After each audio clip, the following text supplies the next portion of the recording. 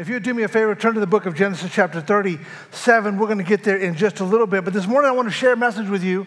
And it's one of the most significant characters in the Bible, in my opinion.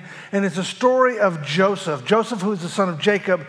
And it's amazing because he goes from a young 17-year-old young man to literally be in the course of in a matter of years, becoming the second most powerful man in the world, only second to Pharaoh. And here's the thing, though. It took a transformation in Joseph's life. It took a transformation from God to get to that place where he was a 17-year-old to the second most powerful man on the world. And I believe that when you read the story of Joseph, we're going to do a lot of scripture reading today, but I want you to go back this week and really look at the whole story, because I'm going to kind of cherry pick verses because it's just a long story there, and see that God will give you a pattern or a path on how you can begin to position yourself to walk in the transformation of God and recognize and fulfill the calling of God on your life, that calling that God has for each and every one of us. Okay, wherever you are right now, in this room, there online, in the good and the bad and the in-between, God has a plan. He has a purpose for you. Can you say amen to that? Here's the title of the message. You're being prepared by God. You're being prepared by God. And here's the key. We have to fully embrace the process that God has for us in order to get there. Okay, we have to surrender everything to God. And part of embracing the plan and the purposes of God is going to require for us to have a shift in our mindset. Because we're celebrating the 4th of July weekend and all those kind of things. And we grow up and we live in a democracy. But can I tell you something? The kingdom of God is not a democracy. Okay, it's a kingdom. And we serve a king. We are his servants. It's not like Burger King where we get it our way. Okay? You've heard me maybe say this before. It's not our way, it's Yahweh. It's God's way. He's the one who, as his subjects that we submit to, we surrender our lives to, and we follow his plan, his pattern, his purpose for our lives. It's not like we say, God, you know what? I know you're the king and all that kind of stuff, but I want to do this. We say, no, God, you are the king. And no matter what stuff I want to do, I submit myself to you, to your plans and to your purposes. He is the King of kings and the Lord of lords. Amen? So, one of the keys to unlocking our destiny in God is understanding and submitting to his kingdom, which is governed by his word, okay? God has a plan for Joseph. We're going to read this story here in just a second. But he also has a plan for you. Psalm 139:14 says this: every day of my life was recorded in your book. Every moment was laid out before a single day had passed. God has already written your story. The plan and the path has already been laid out. You have to walk in it. Let's pray. Father God, thank you so much for this morning. I thank you for your word, Lord God, that is truth. And we pray that that truth would be today revelation and not just information. In Jesus' name, amen. We have to follow God's recorded plan, not our own plan. When we stray off God's plan, and sometimes we will, we have to get back onto it to fulfill his purpose for our life. So here we are, there in the book of Genesis. By the way, you can go to YouVersion, the app, and there under events, it's a small little 3 lines there on your app, your phone app. Click on that and click events, search for Rev City, and you'll see all these notes that we're going to go through today. Genesis chapter 37, starting verse 2. Now, this is the account of Jacob and his family. When Joseph was 17 years old, he often tended his father's flocks. He worked for his half-brothers, the sons of his father's wives, Bilhah and Zilpah. But Joseph reported to his father some of the bad things that his brother were doing.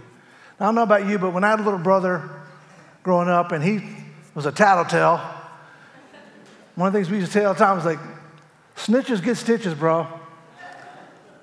But Jacob had a son, Joseph, who he would send to watch over his half-brothers, older brothers, and he'd come back and tell them when they were doing stuff that they weren't supposed to be doing. So Jacob loved Joseph more than any of his other children because Joseph had been born to him in his old age. So one day, Jacob made a special gift for Joseph, a beautiful robe. But his brothers hated Joseph because their father loved him more than the rest of them. They couldn't say a kind word to him. And one night, Joseph had a dream, and he told his brothers about it, and they hated him even more. Listen to this dream. He said, we're out in the field tying up bundles of grain. Suddenly, my bundle stood up, and your bundles all gathered around and bowed before mine. Now, let me stop right there. I want you to understand, when you read that, this is a dream from God given to Joseph. Okay? So, he tells the dream to his brothers, and his brothers responded, so you think you're going to rule over us? You're going to be our king? Do you actually think you're going to reign over us? And they hated him all the more. If they didn't hate him enough then, they hated him all the more now because of his dreams. But listen to this, and the way he talked about them. See, God has a dream for you, and sometimes he's going to share that dream with you, but it's important how you steward that dream and also how you talk about that dream. Because not everybody is for your dream. That doesn't matter. God's for your dream. God gave you the dream. So when you're praying, say, God, give me the dream. What is the dream that you have for my life? Be mindful of how you steward that dream, stay on the path, but then also how you speak about that dream. We have to be, let me say it this way, you have to be humble with your dreams. Don't go to your brothers and sisters and say, listen, I had a dream, and you guys basically were bowing down before me. It's not going to go well with you and your brothers and sisters. Keep the dream to yourself. God has given me a dream, and it's a great dream. And I just need to be in alignment with God's purposes and plans for my life for the dream to come to pass. So then Joseph has another dream. And again, he told his brothers about it. Listen, I had another dream. The sun, the moon, and the 11 stars bowed low before me. And this time he told his dream to his father as well as brothers, but his father scolded him. What kind of dream is that? Will your mother and I and your brothers actually come and bow to the ground before you? But while his brothers were jealous of Joseph, his father wondered what the dreams meant. And I love that part because Jacob knew the ways of God to some extent. And he probably had a good inclination or intuition that this could be God speaking to his son, his favorite son. And while it was frustrated him a little bit to think that he would be bowing down to his son, instead he kept it in his heart. He thought about, God, what are you doing here? Now listen, this wasn't a too much pizza dream the night before. This was a God-given dream for Joseph to be raised up and to become that second most powerful man in the world at that time. And I know this is going to sound like a stretch to you, but it's the truth. God has a powerful dream for you as well. A powerful plan for you as well. A plan to give you a future and a hope. To have incredible influence in every area of your life for his kingdom. For us to walk that out, we have to have a revelation of how God works in our lives. And then we have to follow his ways, not our own ways. That way, when we're prepared for that time, God releases us into his plan and into his purpose. But he's too good of a steward to release us into something that we're going to forfeit because we're not obedient to his word. If you're taking notes here, write this down. God's purpose for you is great. Maybe you look at the person next to you on your right or left and say, God's purpose for you is great.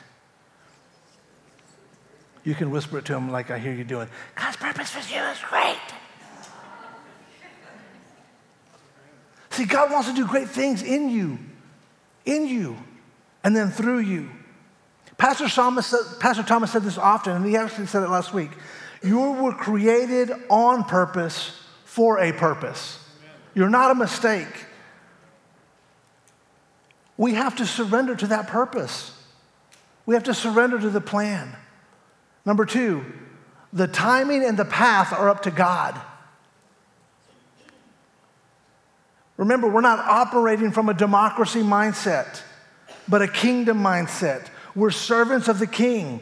His timing, his path, the one that we're on is not our own. So therefore, we have to stay yielded to him. Because that path is going to have some twists and some turns. It's going to have some highs and some lows. So we have to be dependent, as Adrian said earlier, not independent.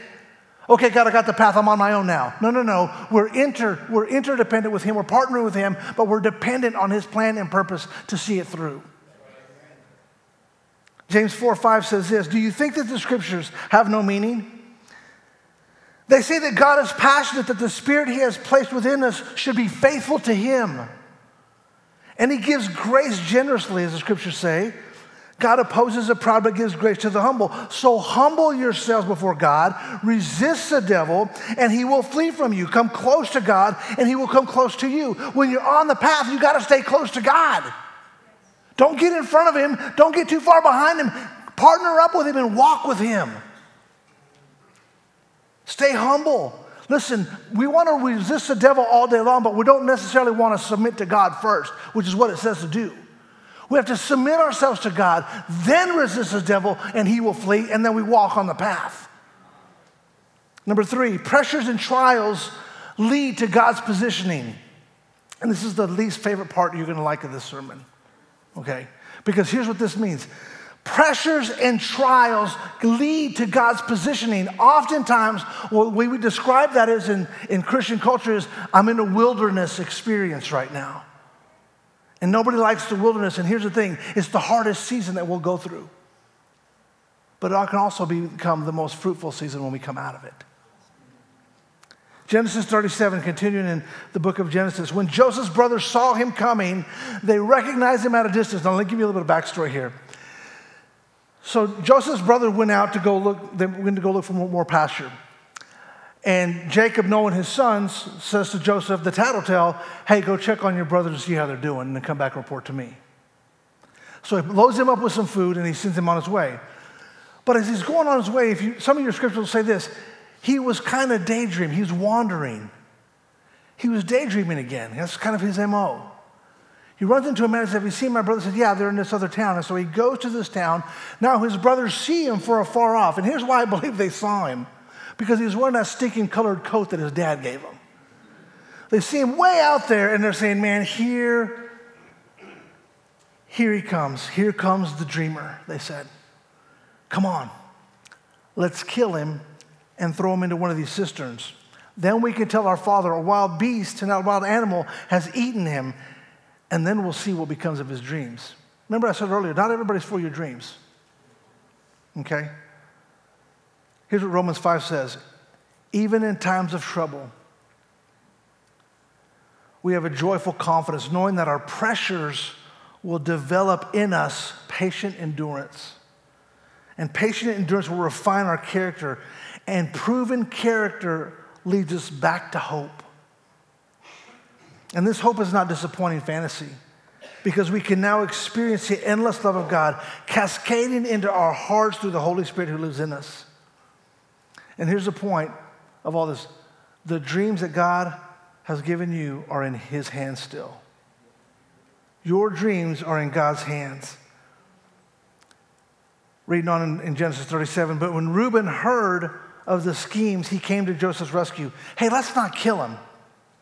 Why should we shed any blood?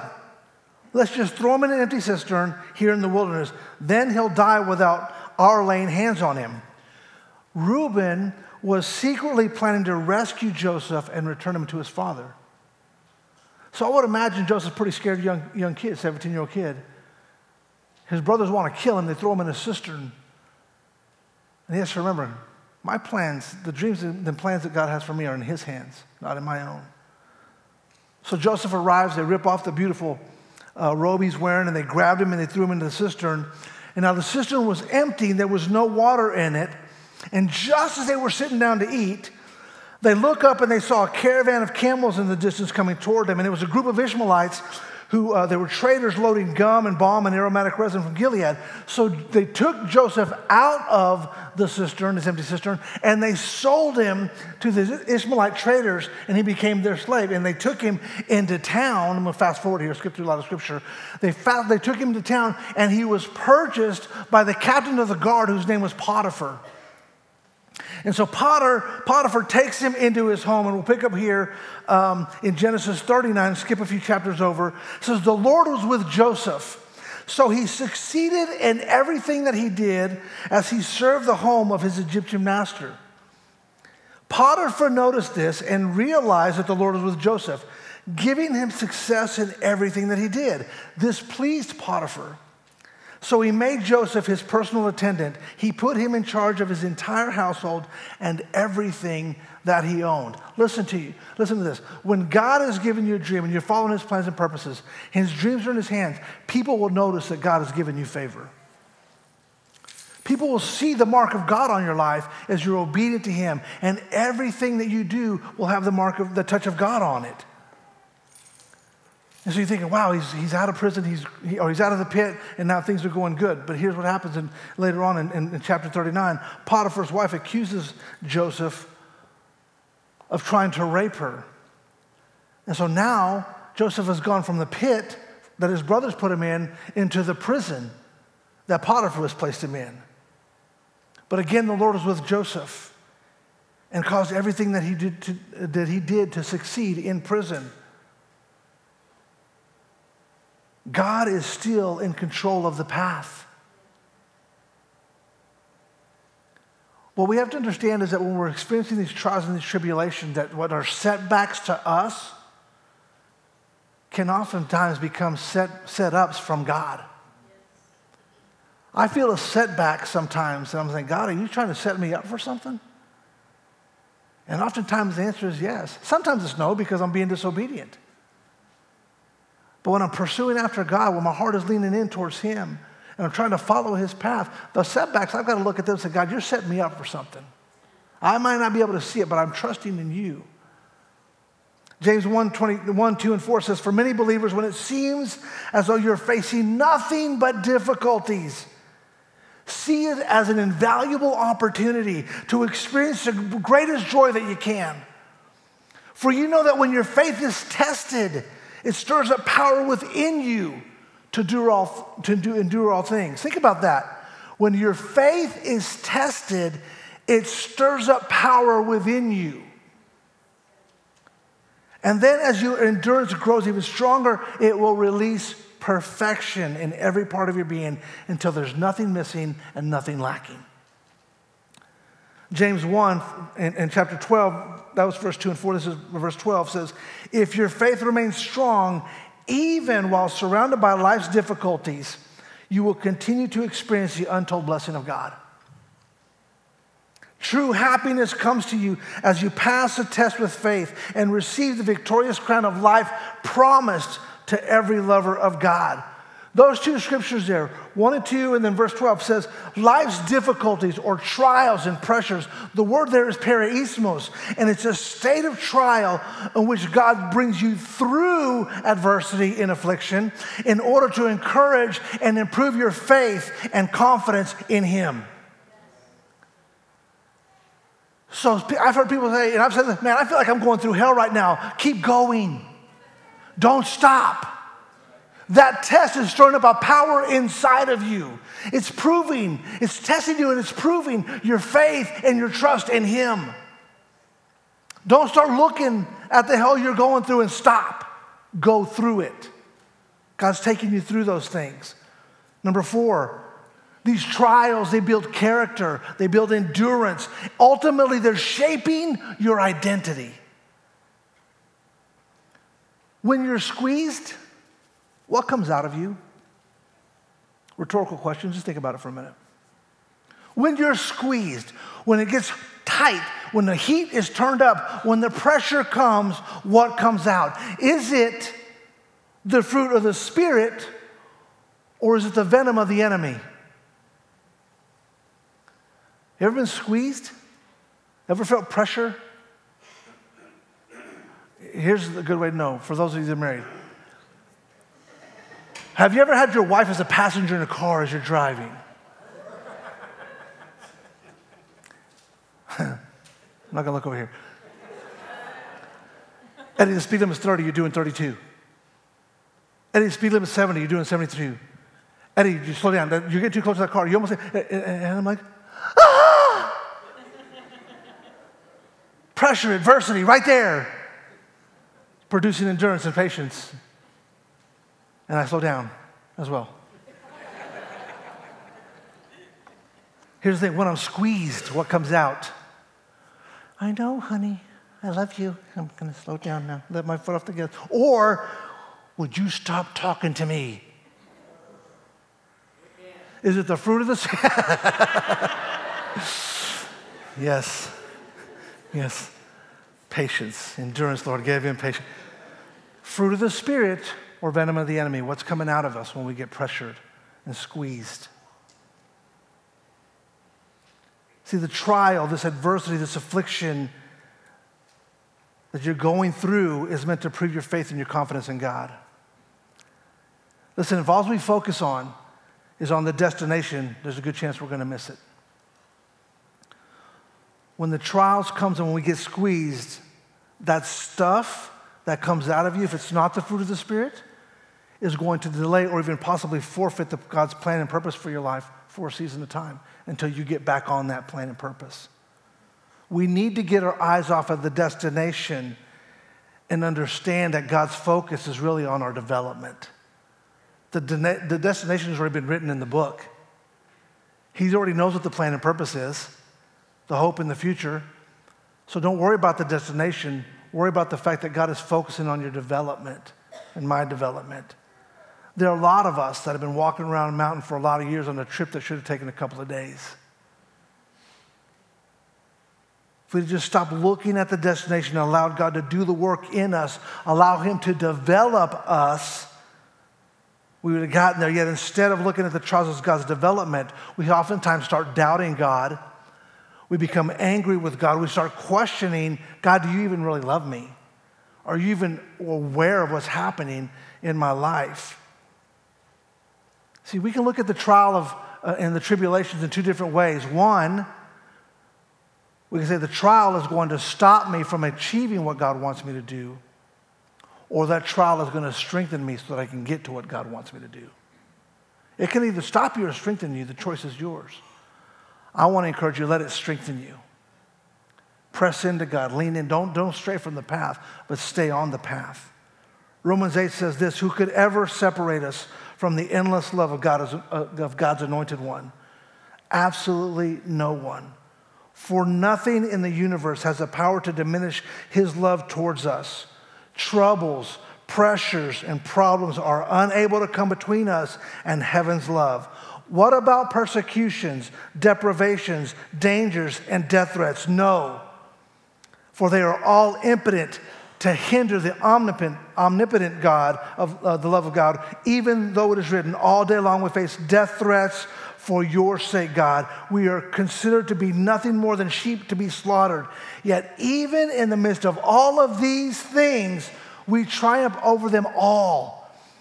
For God has made us to be more than conquerors.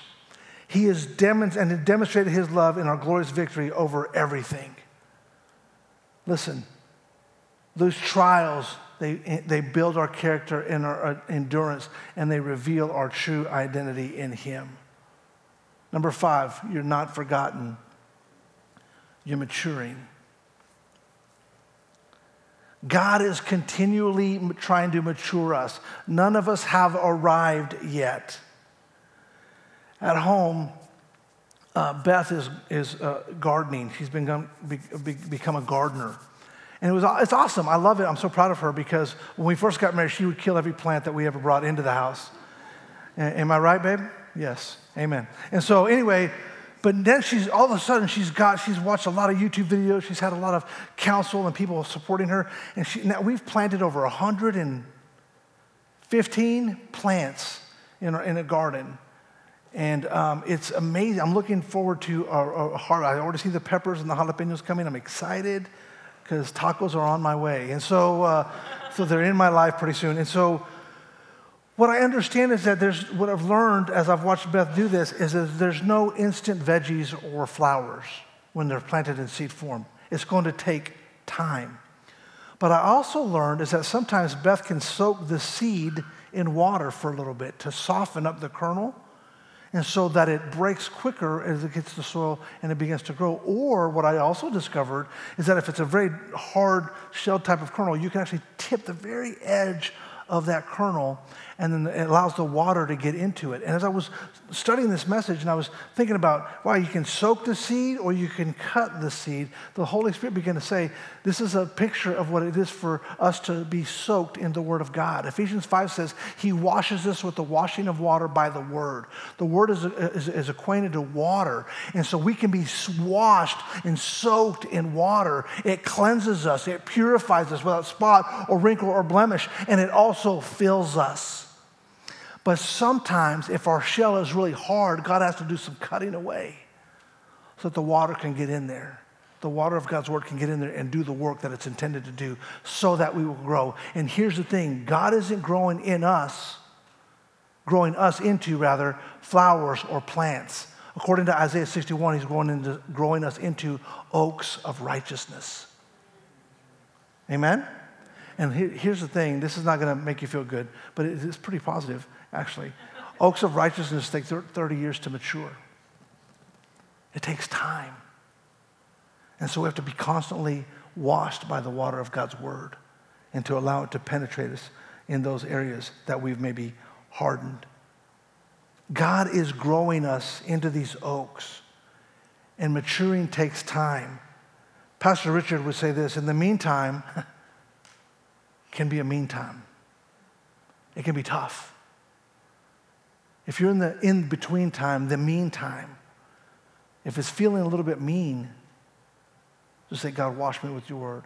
Let me soak in your Word, Lord God, so I can be softened and ready to receive what you have, and then I can begin to grow. Sometimes we may feel forgotten, but God is our ever-present help in our time of need.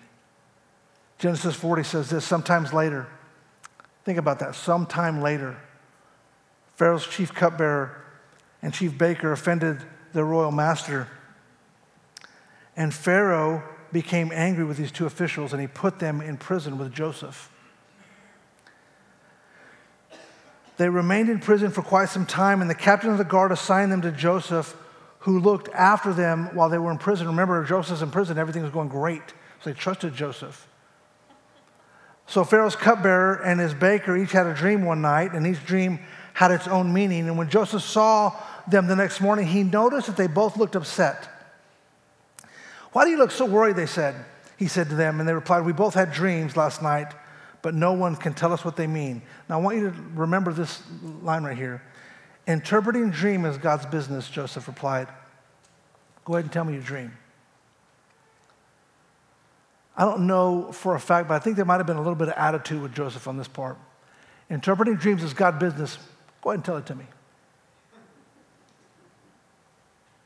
And so they tell the dream. And Joseph gives the interpretation. And with the cupbearer, he said, you're going to be restored. My paraphrase, you're going to be restored. With the bread maker, you're going to be impaled and your head's going to be cut off. So after he gives him the dream, he looks at the cupbearer because he knows this guy's not going to be good. And he says, and remember me. Do me a favor when things go well for you. Mention me to Pharaoh so that he might let me out of this place. You see how his eyes have shifted? Yeah, dreams are God's business. Go ahead and tell me your dream. I'll give you the interpretation. Oh, hey, psst, come here. Remember me. I'm not supposed to be here. Okay, when you're restored and I gave you a good dream, or a good interpretation of your dream, remember me and tell Pharaoh to let me out of here because I'm wrongly in prison. So here's what happens. Skip down to chapter 40, verse 20. Pharaoh's birthday came 3 days later from that conversation. And he prepared a banquet for all of his officials and staff, and he summoned his chief cupbearer and the chief baker to join the officials. He restored the chief cupbearer to his former position so he could hand Pharaoh his cup. But Pharaoh impaled the chief baker, just as Joseph had predicted when he interpreted the dream. Pharaoh's chief cupbearer, however, forgot all about Joseph, never giving him another thought. It was only 3 days. Here's what I believe. God caused him to not remember that. In other words, you're not going to change my plan, Joseph. It's my plan. It's the dream that I've given you. And that dream is still in my hand. So he caused the cupbearer to not remember Joseph. Actually, it had only been 3 days that he said, hey, remember me. Okay?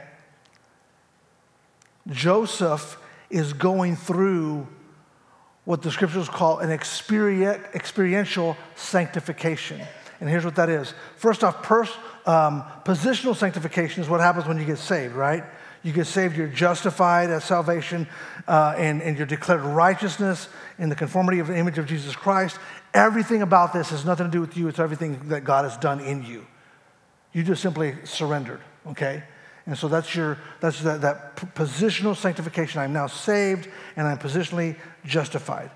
Experiential sanctification is spiritual maturity. It's the progressive work of God and man partnering together that makes us more free from sin and more like Jesus in our actual lives. This type of sanctification, listen to this, is spiritual maturity. It's becoming an experience what we already are positionally. I'm becoming who I already am, okay? And so this is what is happening with Joseph. Galatians 5 says it this way, as you yield freely and fully to the dynamic life and power of the Holy Spirit, you will abandon the cravings of your life. For your self-life craves the things that offend the Holy Spirit and hinder him from living free within you. Joseph was experiencing that hindrance. And the Holy Spirit's intense cravings hinder your old self-life from dominating you. So then the two incompatible and conflicting forces within you are your self-life of the flesh and the new creation of the life of the Spirit. They're doing this. Joseph's flesh was saying, get me out of here. The Spirit of God was saying, it's not yet. Through spiritual maturing, you begin to produce the fruit of the Spirit in greater measure. Love and joy and peace and patience and kindness, goodness, gentleness, faithfulness, and self-control. And it's not just about the quality of the fruit now, it's also about the quantity. Because some of us can love for a minute or two. Some of us can be patient for a minute or two, but squeeze us, pressure us, and all of a sudden we lose it. So it's great that we have fruit, but now we're worried about the quantity of the fruit. All day long, Beth can say, slow down. You're going too fast. All day long, Beth can say, stop! We're going to hit the car. Yes, honey. Yes, yes. Patience, love, joy, peace, patience, kindness, goodness, gentleness, faithfulness, self-control. Listen to this. Genesis 41. 2 full years later. First 3 days, the cupbearer forgot. Now 2 full years later, Pharaoh dreamed that he was standing at the bank of the Nile River, and in the dream, he said, I saw really fat cattle and I saw really thin cattle, and the thin cattle ate the fat cattle, but they were still thin. And then I saw these heads of grain, and there was full heads of grain. Then I saw there was very weak grain stalks and heads, but the weak ate the large grain stalks, but they were still weak. And he tried to get everybody, all of his magicians, to interpret it, and nobody could interpret it. And all of a sudden, look at this, Genesis 41, verse 14. Pharaoh sent for Joseph at once because the cupbearer said, man, I remembered somebody who interpreted my dream. And it came out exactly as he said it was going to happen. And he quickly brought Joseph out from the prison, and he shaved and changed his clothes, and he went before Pharaoh. Then Pharaoh said to Joseph, I had a dream last night, and no one can tell me what it means. But I have heard that when you hear about a dream, you can interpret it. Now listen to what Joseph said this time. It is beyond my power to do this. But God can tell you what it means and set you at ease. You see the difference? Only God interprets dreams. Go ahead and tell me about it. Versus, it's beyond my power to do this. But God can interpret your dream and also bring you peace. He can set you at ease.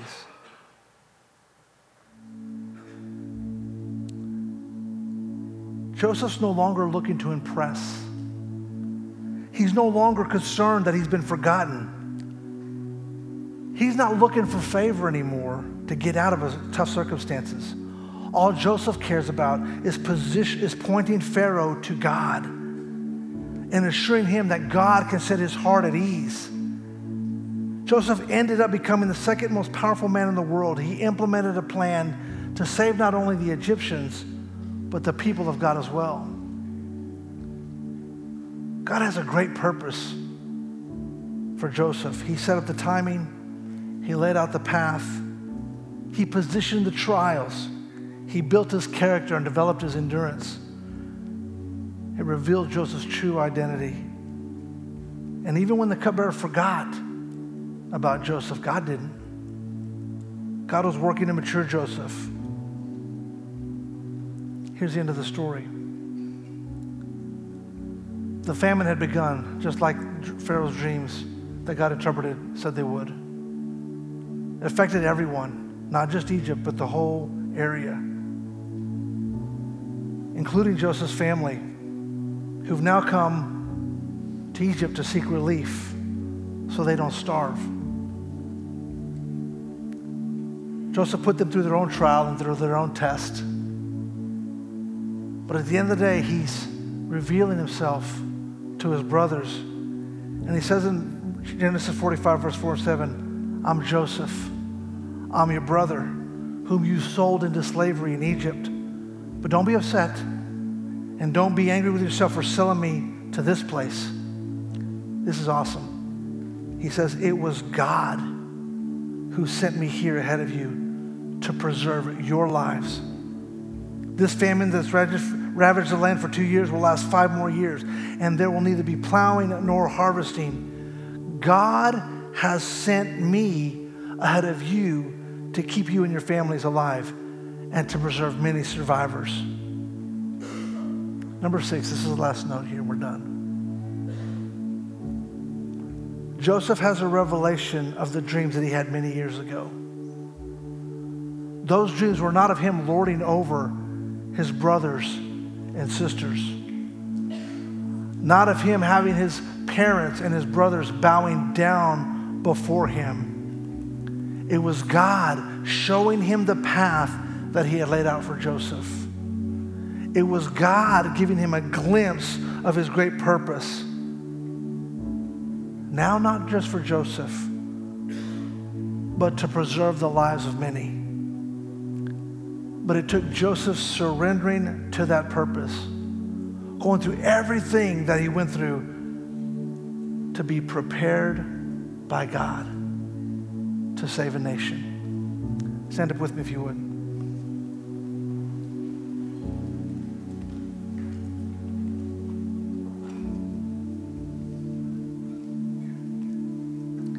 God's purpose for you is great. He has a great purpose for you. If you've gotten off the path, you need to step back into it. You need to repent, if that's what it takes, and you need to surrender again to God's plan and purposes for your life, because they're great. You may be squeezed right now. That's okay. God's still in control. The dream that he has for you is still in his hand, and that pressure is going to bring endurance to you. It's going to strengthen your faith. You're going through it. He's maturing you. He's positioning you And it may feel like it's wilderness, but understand, in that place, God is going to be your source. He's going to be who you need to lean on to. Any setbacks, understand that they're going to be a setup as you lean into Him. Father God, I lift up this congregation before you. I lift up those online this morning. And I pray, Lord God, that you would begin to stir them up in their spirit to reveal the dreams, the plans, and the future that you have for them, Lord God. Would you begin even now to lay out the path for them to see it clearly, Lord God, and that they would not look to the right or to the left, but keep their eyes focused on the path that is you. Father, would you surround them with your word, Lord God. Drench them in your word. Wash them, cleanse them, soak them, Lord God, in your word. And what needs to be cut, Lord God, would you cut it away from them so they could bear a lot of fruit. If you're here this morning, if you joined us online, and perhaps you're reading this or hearing this message and you're saying, wow, he keeps talking about surrendering to God's plan, but I've never surrendered my life to God. If that's you, and maybe you're in this room or there you're online, you're in your car, you're in your home, the scriptures say that today is the day of salvation. And all you have to do is accept that invitation. Surrender your life to Jesus Christ. Confess with your mouth and believe in your heart, and you will be saved. So if you're in this room today and you would want to surrender your life to Jesus Christ, I'm going to ask you to do business with God. If you're there online, join us online. I want you to, wherever you're at, to position yourself. That may be laying down, kneeling, whatever it is for you. But I want you to pray this prayer with me, and we're going to pray this prayer together. And we're doing this, one, to partner with you, to support you, to say we're a church family, we want to support you. But also it's because we want to remind ourselves that we need to surrender daily. It's not a one-shot deal. God maybe has saved us, but we have to surrender our lives daily to Him. So we're going to pray a prayer, and I want you to repeat after me if you would, church family. Father God, today, I repent of my sin and I surrender my life to you. Cleanse me from all unrighteousness and fill me with your Spirit. I receive your Son, Jesus Christ, as my Savior. Thank you, God, for saving me. Lead me, guide me in paths of righteousness for your name's sake. In Jesus' name I pray. Amen. Can we give the Lord a clap offering this morning?